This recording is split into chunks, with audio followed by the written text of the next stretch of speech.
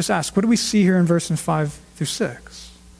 And we'll notice the emphasis is clearly on Jesus, right? On Christ and what happened with him. And then for us, what God basically did is he connected us with him, with Christ. Do you see that? And I know that may sound confusing at first, but this is now where we see the gospel, because here's the point. So we're dead in our sins, right? Doing all this, not wanting God, deserving nothing good from God. But what about God? Well, first we hear about how merciful and loving he is toward us, which then makes him do something about our situation. What does he do? Well, he makes us alive with Christ. He raises us with Christ. He seats us in the heavenly places in Christ and with Christ.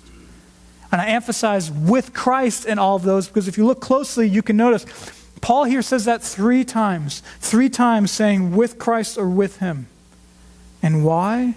Well, because the point is, Paul here is bringing us back to history, to how Jesus of Nazareth, the long-awaited Messiah King and God himself, he came and he lived a perfect life and he died for us and he rose and he now reigns. And Paul in God's word is saying, because you were spiritually dead, you couldn't do anything, God in his mercy sent his son and Jesus did it all for you.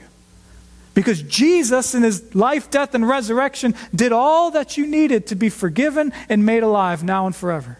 And so you and I were spiritually dead, but now your and my spiritual and forever life are being raised from the deadness of our sin to life. It now consists in being connected to Jesus and what he did and who he is. You see that? It's all with Christ and in Christ. And that's why this is the gospel, the good news, because first, this is good news because this then is the answer, if you're thinking, to the biggest issue with us, right? To our deadness and our following of the ways of the world, the devil, and whatever we want. How does all that get forgiven and made right? And how do we have true life again in a relationship with the living God? Well, apparently not by our own doings, nor by reversing ourselves, but by Jesus. And what he did and us being connected to him. See that? And that's good because that means we don't do this, nor do we earn this. Instead, Jesus did it. But then also, let's be really clear. This is good news because importantly, this is not just some religious sounding spiritual mumbo jumbo either. And we need to know that. Instead, really, this is history because Jesus in history really did come and live and die and rise. And so for you and I, the point is we can look at that history and say, and that's why, and that's proof that I'm truly forgiven and alive and will be in glory forever.